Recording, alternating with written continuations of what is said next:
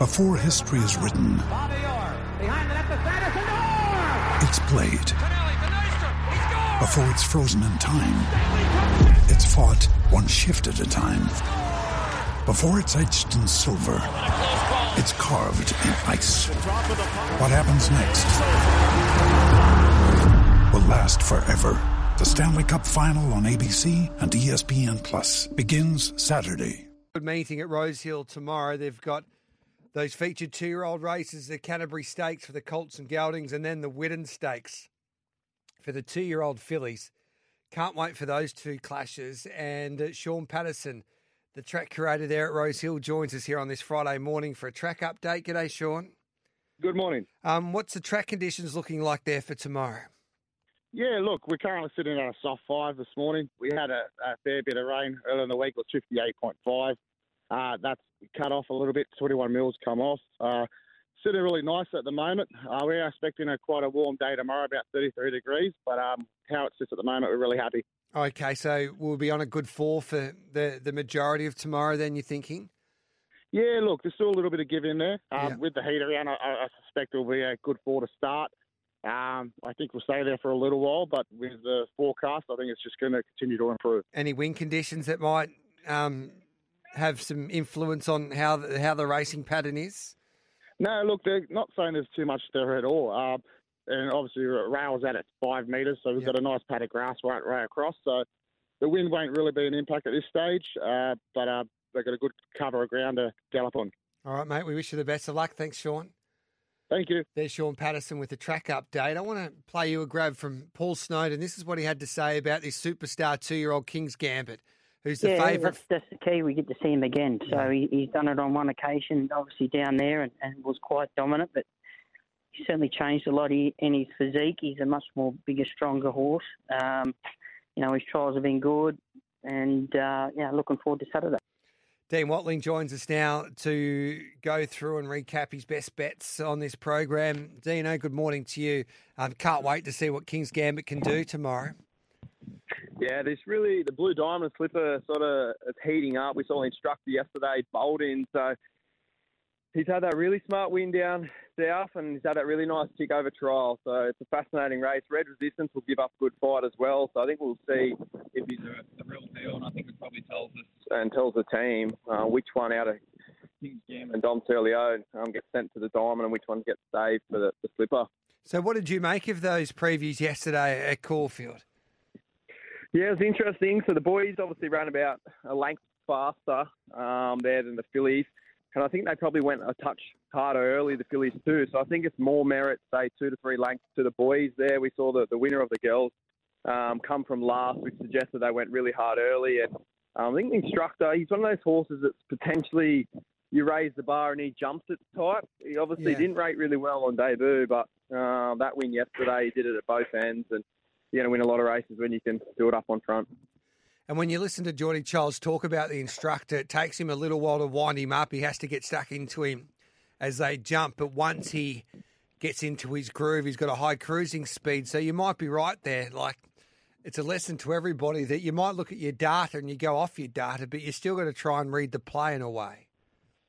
Exactly. And it's really hard to rate those sort of horses that win by 3-4 lengths up on speed. They can't win by 20 lengths. They can't break the clock all the time. So you need the race to set it up. And we often see horses like that, especially at 2, they can just keep progressing. And with that pattern, like you mentioned, all the other horses were struggling up on pace, and he was just up there, high cruising speed. And we've seen the dominance in the diamonds and in the slippers of those horses that can put themselves up on speed. You don't need any luck. So really exciting for First Light Racing and really exciting for the Waterhouse and Box Camp. So Blue Diamond market with Bet365. You've got King's Gambit at $4.50. Now, I don't know if you'll go there or not. The instructor at $4.50. Barber's definitely going there. James Cummings indicated that on racing.com yesterday. VC at $9. The Sonic Boom at $11.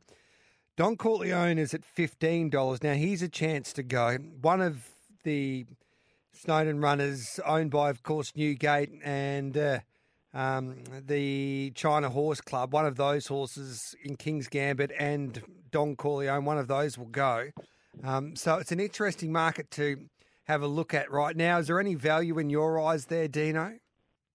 Yeah, I think Don Leone's the value. I'm happy enough to back him. I have the feeling that he's going to be the one out of the two, Kings Gambit and Don Leone, that goes down there. I think his pattern suits Sandown. If it was probably Caulfield, I don't think he would go there. But I think probably the top two on the market, the Instructor and Kings Gambit, are well enough found. I think you probably get better prices. But I think Don Leone, his figure that he produced on debut was phenomenal. And we know these Extreme Choices, Stay Inside, won it 2 years ago. They just keep progressing. They're lightly framed. I think he's a value there at the moment. What about tomorrow, mate? How are we making some money there at Rosehill?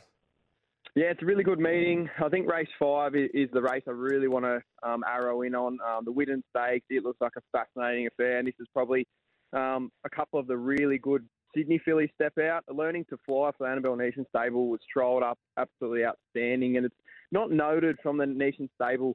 They often trial very quiet, so when we do see one trial out of the box, I think we take note. This horse is obviously $900,000 purchase, and it's out of a daughter to Hips Don't Lie, who produced Acrobat, Ernest Hill, and Sia, who are all really good early 2-year-old types. So that profile reads perfectly, maps perfectly. The markets come for it, so I think in the Widden we can back Learning to Fly heavily, and then the Sabre, which I really like. I think this horse is one maybe not for Saturday, but I'm happy to take the odds around the $18 for Mumbai Muse, who's a half to Mumbai Jewel. I think she goes better than the half sister.